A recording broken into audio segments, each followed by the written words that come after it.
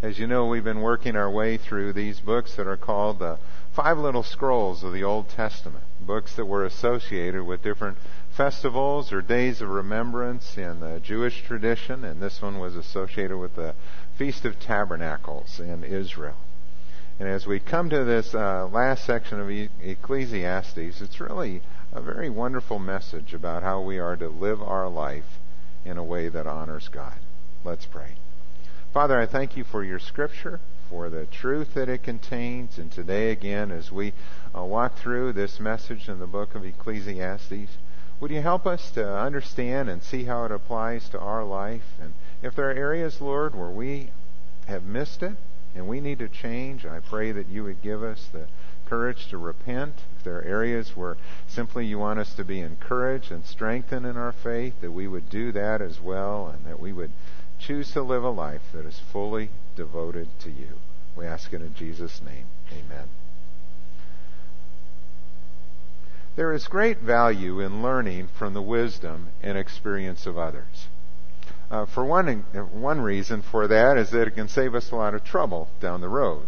There are things we can learn from somebody else's experience that may prevent us from making mistakes in our life or taking a wrong path if we are willing to hear and apply what they've said. It can also be an encouragement to us. We can be more fruitful, more effective in the things that we are doing if we are willing to learn from others who have gone before us. I remember as a young pastor starting out here in the church, there would be times when I would have questions about how to do something, and I appreciated greatly the time and the wisdom that I could learn from others who had been pastors for many years. And I would call up a district superintendent or a pastor who was a mentor and just talk to them.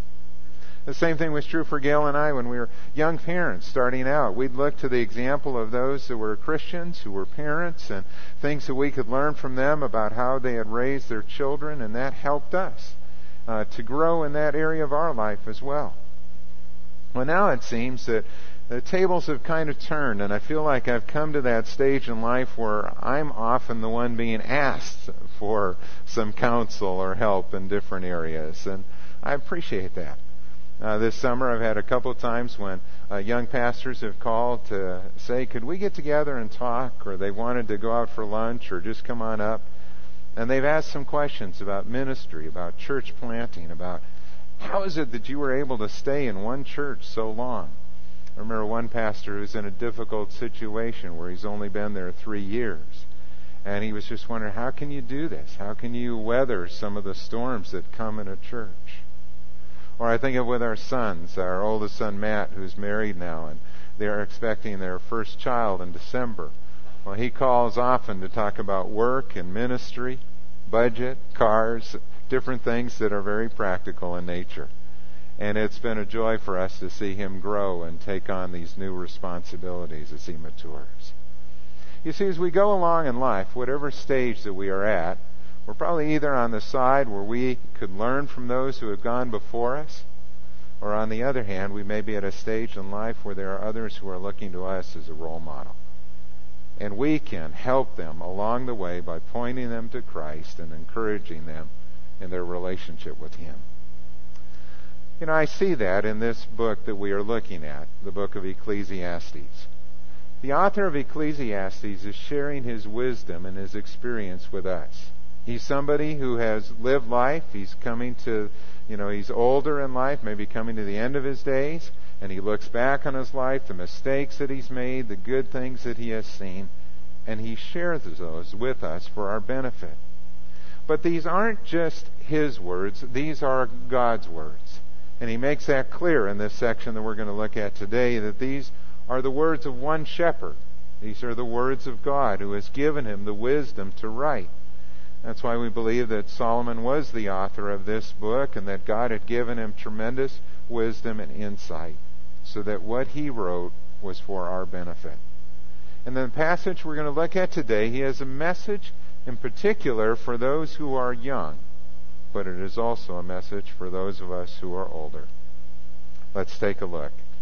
We're going to look first of all in chapter 11, beginning to look at verse 7 through 10. Let me read that for you. Chapter 11, verses 7 to 10.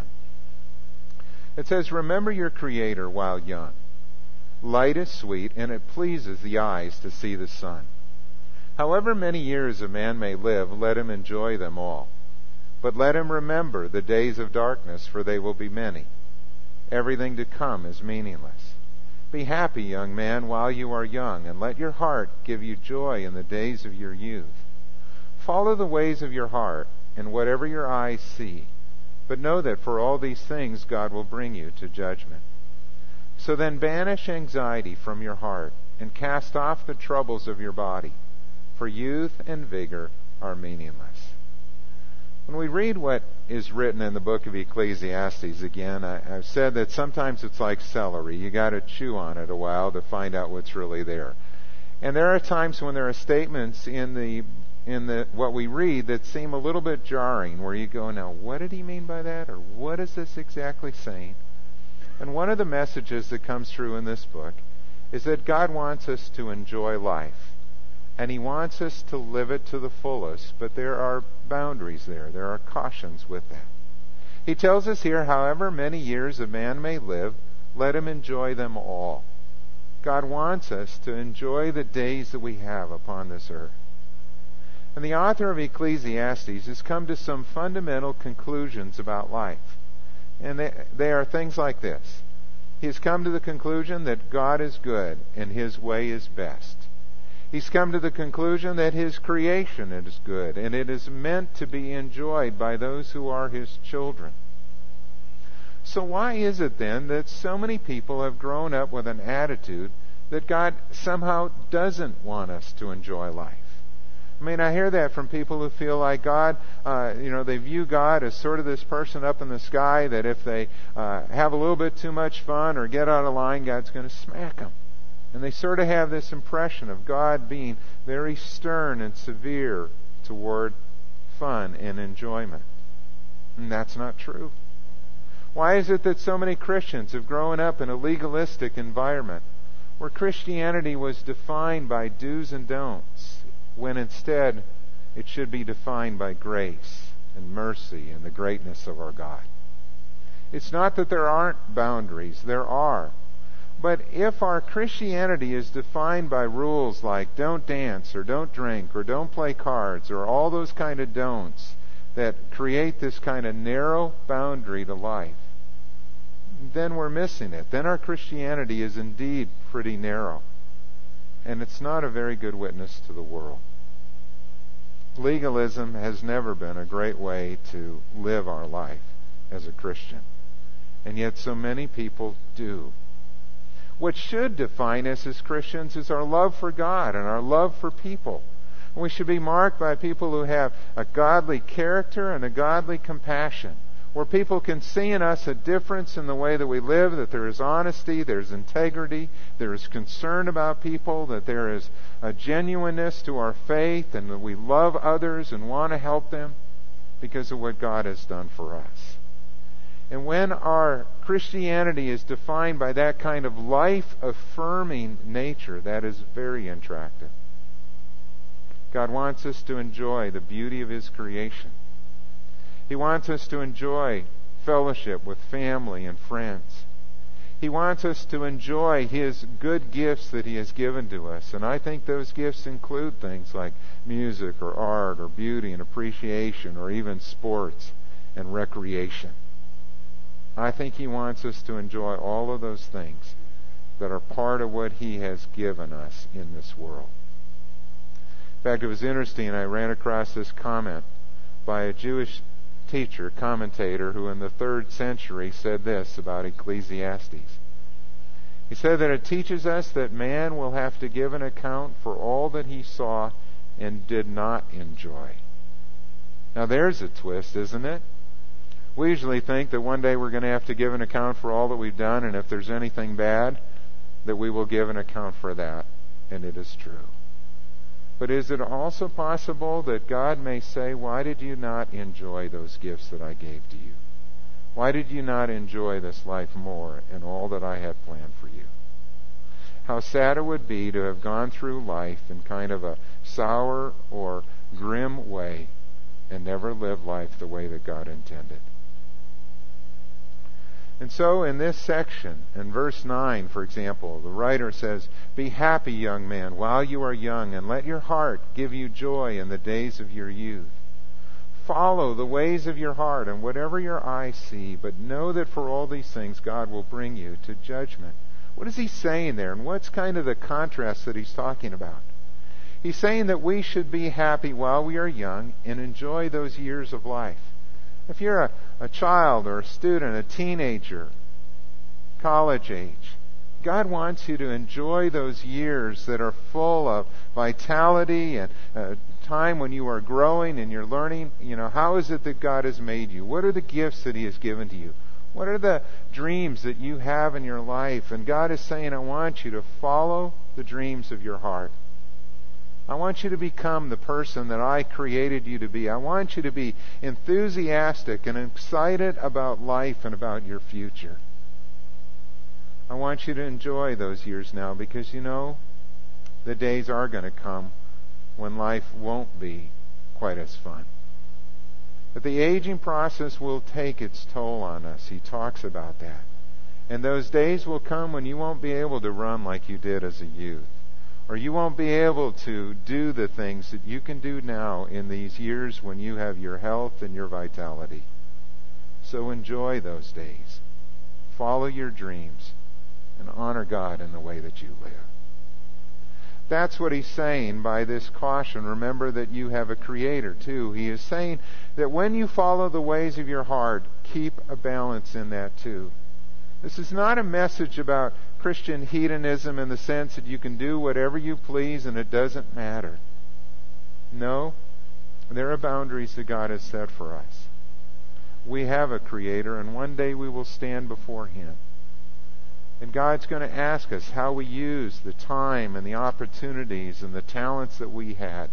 Did we use them for His glory? Did we honor Him in the way that we lived? When we look at this passage too, he reminds us in verse 10 that youth and vigor, the NIV translates as meaningless. Youth and vigor are meaningless.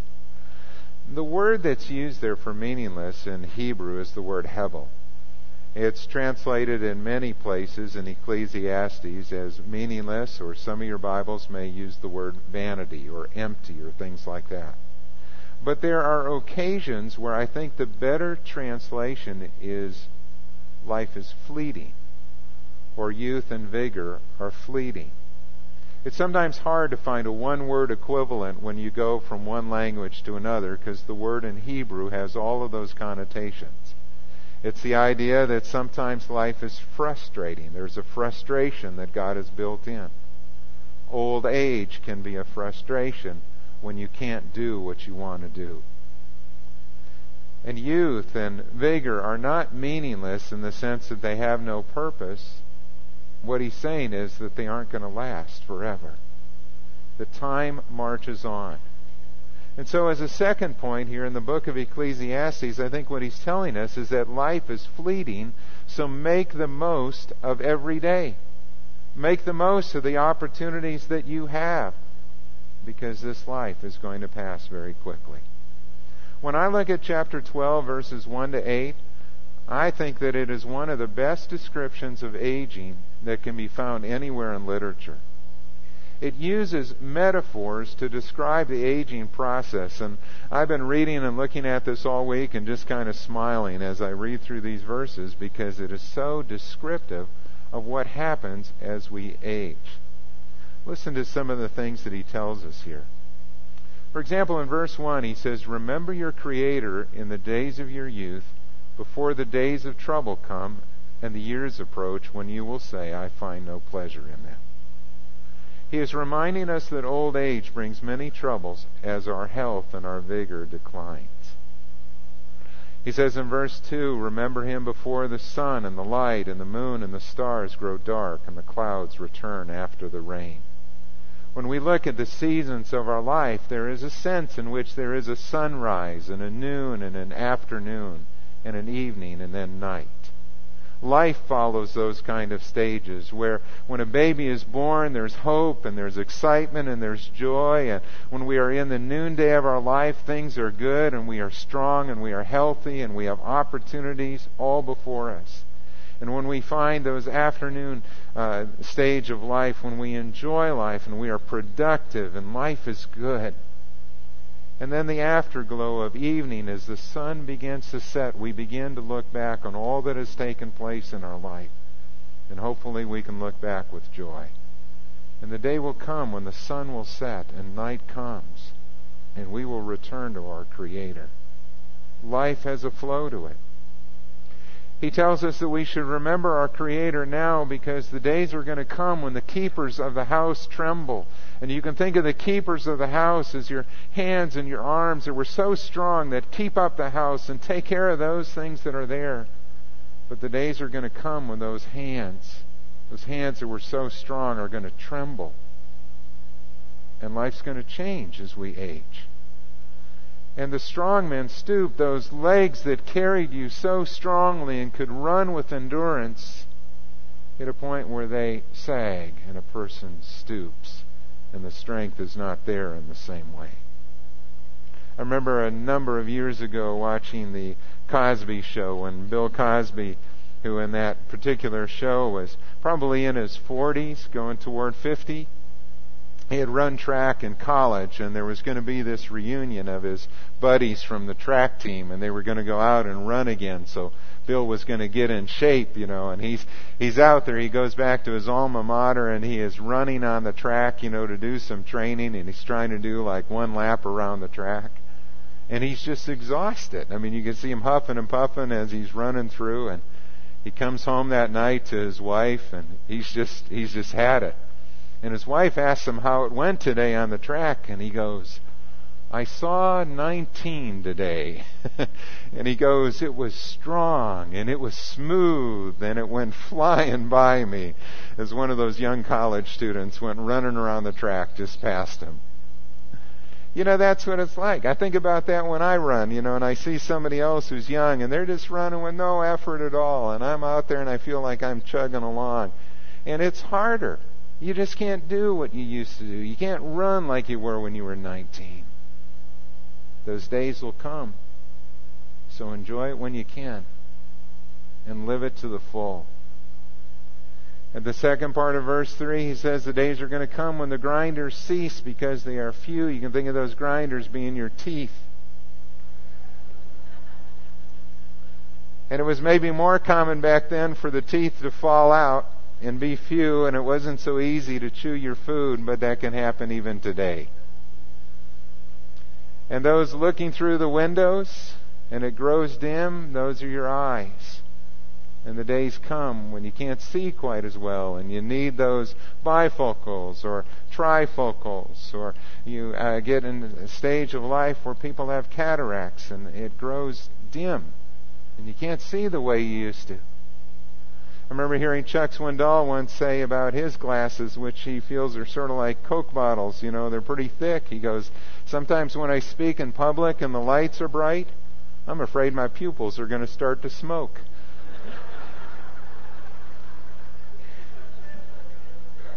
Life changes, doesn't it? It's just different. And those of you that are older know what I'm talking about here, as those things happen in the transitions of life. And then he goes on in verse 4 and he says, "When the doors to the street are closed and the sound of the grinding fades. When men rise up at the sound of birds, but all their songs grow faint." When men rise up at the sound of birds, the slightest thing can wake you up in the morning. Used to be you could sleep in late. If you have teenagers, they can probably sleep till noon. And you can't.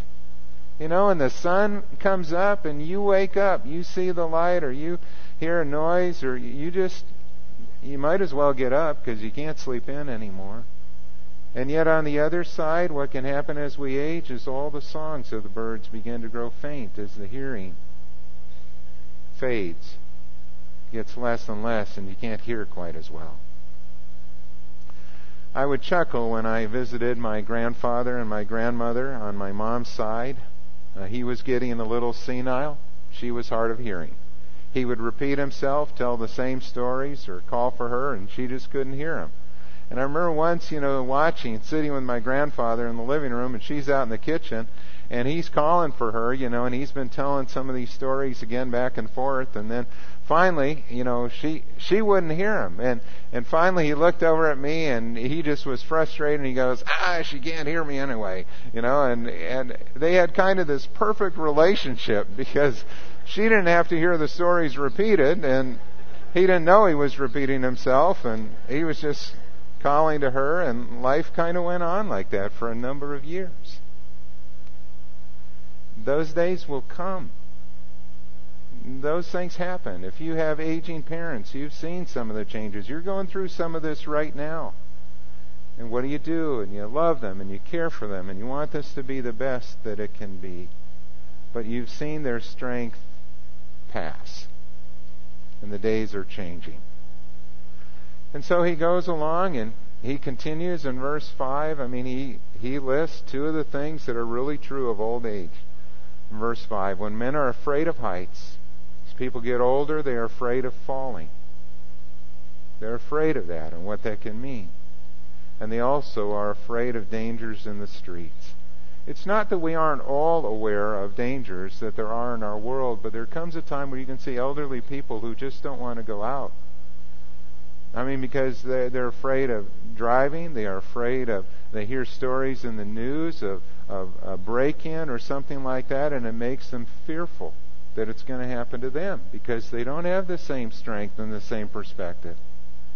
And so they want to keep the doors locked, or they want to stay at home. There's a time when the almond tree blossoms. The almond tree blossoms in winter, and the blossoms are gray at the end, and so he's picturing this time when our hair turns gray.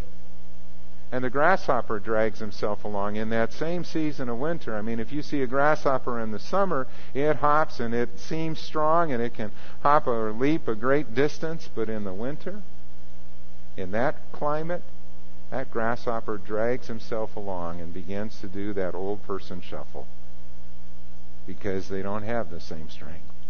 And the desire is no longer stirred. There's not the same appetite. There's not the same desire, say, to travel and explore and be adventuresome. All of those desires pass. And then man goes to his eternal home, and mourners go about in the streets. So remember him before the silver cord is severed or the golden bowl is broken, before the pitcher is shattered at the spring or the wheel broken at the well, and the dust returns to the ground it came from, and the spirit returns to God who gave it. Remember him, he is saying, before this precious gift of life is gone. Put your hope and your trust in him. And live every day to the fullest while God has given you life. When he says again in verse 8, meaningless, says the teacher, again, I think in this context, the better translation would be the word fleeting. Fleeting, says the teacher. Everything is fleeting. When you think of our life, if God has given us 70 or 80 years, and you compare that to eternity, what is that? It's just a blink, and it's gone. And I think of those that are older, when you talk to those as they get older, they feel like it went by so fast.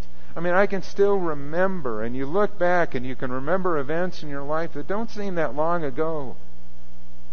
Where did the time go?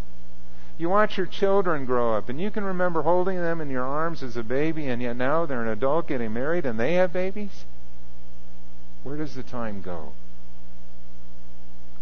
There's a realism here. Life is short, and we don't know when death will come. We've seen that even this week in the news of a tragic accident here in our community that took the life of a driver's ed instructor, or the tragic death in China at the Olympics of a man from our area. So make the most of the time that you have. Live each day to the fullest, but live it for God. And it goes on in the third section, or what I would call the third section, when he comes to the conclusion of the matter here. He tells us that the way that we live our life the best is when we live it within the boundaries that God has set. We see that in verses 9 to 14. Not only was the teacher wise, but he also imparted knowledge to the people. He pondered and searched out and set in order many proverbs. The teacher searched to find just the right words, and what he wrote was upright and true. And the words of the wise are like goads. They're like those sharp, pointed sticks that were used to goad an animal along to action. Their collected sayings are like firmly embedded nails given by one shepherd. Be warned, my son, of anything in addition to them. Of making many books there is no end, and much study wearies the body. Let me go back over that. He is reminding us again that these are God's words. He is a teacher, and he has looked at life, and he wants to impart or share that wisdom with others. And so he wrote down these proverbs and many others. And he said that these words were written to really move us to action, to teach us how we should live in a way that honors God. And they are the words that come from one shepherd, from God himself. So be warned of adding anything to them.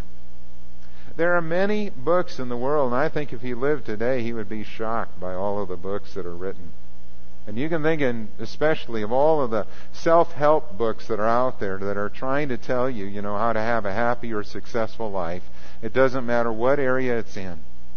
And how people do run up against this frustration of aging, so they try everything they can to resist that or fight that or defeat it in some way, and yet death will come to all of us. And it's not saying that there aren't some things out there that have been written that are not helpful. I mean, there are things that we can learn about health and fitness and our body to help us take better care of this wonderful gift that God has given to us. But what the writer of Scripture here is saying is make sure that you run everything through the grid of God's Word. This is Scripture. Those other books are the writing of men. And make sure you keep that in order. And understand that God has given us His Word here for a reason. And so when we come and we look at subjects like marriage or money or work or leisure or family or relationships, make sure that we are looking at those things through God's eyes and seeing what it is that He says and what He values about each of those areas. Keep Christ at the center of everything you do, and you will be blessed. God will honor those commitments that you have made. If a person took Ecclesiastes wrongly, they might think again that the writer here is avoiding some kind of or advocating some kind of hedonistic lifestyle. Sort of an attitude of do what you please, eat, drink, and be merry because tomorrow you die. But that is not the message at all. The writer of Scripture here tells us his conclusion in verses 13 and 14. Now all has been heard, and here is the conclusion of the matter. Fear God and keep His commandments, for this is the whole duty of man. For God will bring every deed into judgment, including every hidden thing, whether it is good or evil. He's telling us that if you want to live life to the fullest, this is how to do it. Fear God and keep His commandments. Revere God and revel in life. Put Him at the center of all that you do. Well, this is the season in which the Olympics are taking place in China, and so maybe it's appropriate to use a story of one of the athletes who is there. His name is Ryan Hall, and I was reading the story about him in the latest edition of Runner's World. He's a marathon runner. He hasn't been doing it very long. In fact, he's only run 3 marathons in his life. And yet those 3 marathons that he ran were all American records. I look at the time that he's running. He ran his latest marathon in 2:06:17. 2 hours, 6 minutes, and 17 seconds. That's faster than 5 minutes a mile for 26 miles. I don't know how you can do that. And they said when he was coming to the end of that race, he looked more like a guy who was circling the bases in a home run trot than he did a marathon runner. He still had something left when he hit the end. How do you do that? Well, it's interesting. Ryan Hall was sharing about a little bit about his life and this change that took place that moved him toward running. He grew up out in California. He was raised in a Christian family. And one day, as he was looking over his life and thinking about the things that God had been doing, God was working in his heart. And he had a father who was a baseball player, and his father wanted him to play baseball, but he loved to run. And when his father took a stopwatch out and saw how fast his son could run, he realized he had a prodigy here. He actually, at the school where he went to high school, they didn't have a track team. And so his dad decided to become the track coach because there was something here that was a gift from God. And he began to train his son, and as his son went on and developed that gift, it became clear that he had a unique ability. And that's why God moved him into this area of running marathons. His first one was at the New York City course, where he ran a 2:09 in his first marathon ever. You know, when he talked about his life and his desire, he wants to run for the glory of God. And however he finishes, he's going to give credit to God for what he's done in his life and the change that he made in his heart. But he shared this story that I thought was kind of neat. It began the article by saying Ryan Hall will be happy one day with second place. In his prayers, he thinks of entering heaven and imagines running through the gates as if into a great stadium filled with people raising a joyful noise. He hopes to be just off the shoulder of the leader, but he won't attempt a late kick. Because the goal of his life, he says, is to follow in the footsteps of Jesus just as closely as I can. He wants to live his life, and he wants to run his race in a way that honors God in all that he does. You know, I think that's really neat. Here's a guy who wants to live his life in a sense to the fullest, using the gifts and abilities that he has been given, and to do it in a way that honors God. I am so glad in my own life for those that shared that message with me as a young Christian. It challenged me to use the gifts that I had to the fullest for God's glory, that encouraged me to develop those gifts in a way that would honor Him, and to commit my life, whether it's my daily life, my personal life, my marriage, my family, my work, whatever it is, to the glory of God. Because for 34 years, I've lived that way, and I wouldn't change anything. And my word to those of you that are young in our congregation would be to do the very same thing. To commit your life fully to Him and say, God, here I am. And what are those gifts and abilities that you have given to me? Help me to develop and use them for your glory. Whatever profession, whatever vocation or work God calls you into, to do it for the glory and honor of God. And to walk with Him every single day with Jesus as your Lord and Savior. There's no better way to live. That's the message of Ecclesiastes. That we are to live our life to the fullest. And so I'd ask you today, what are your dreams and your passions? What is it that you enjoy doing? Follow the dreams of your heart. Make the most of every day that you have. Don't wait until you're older to come to this place, but start today with living your life for God, and then finally live within the boundaries that God has set. There's no better way to live. Let's pray. Father, I thank you for your word. I thank you for the conclusions that the author of Scripture came to as he looked at his own life. And he would acknowledge that he wasn't always living that way.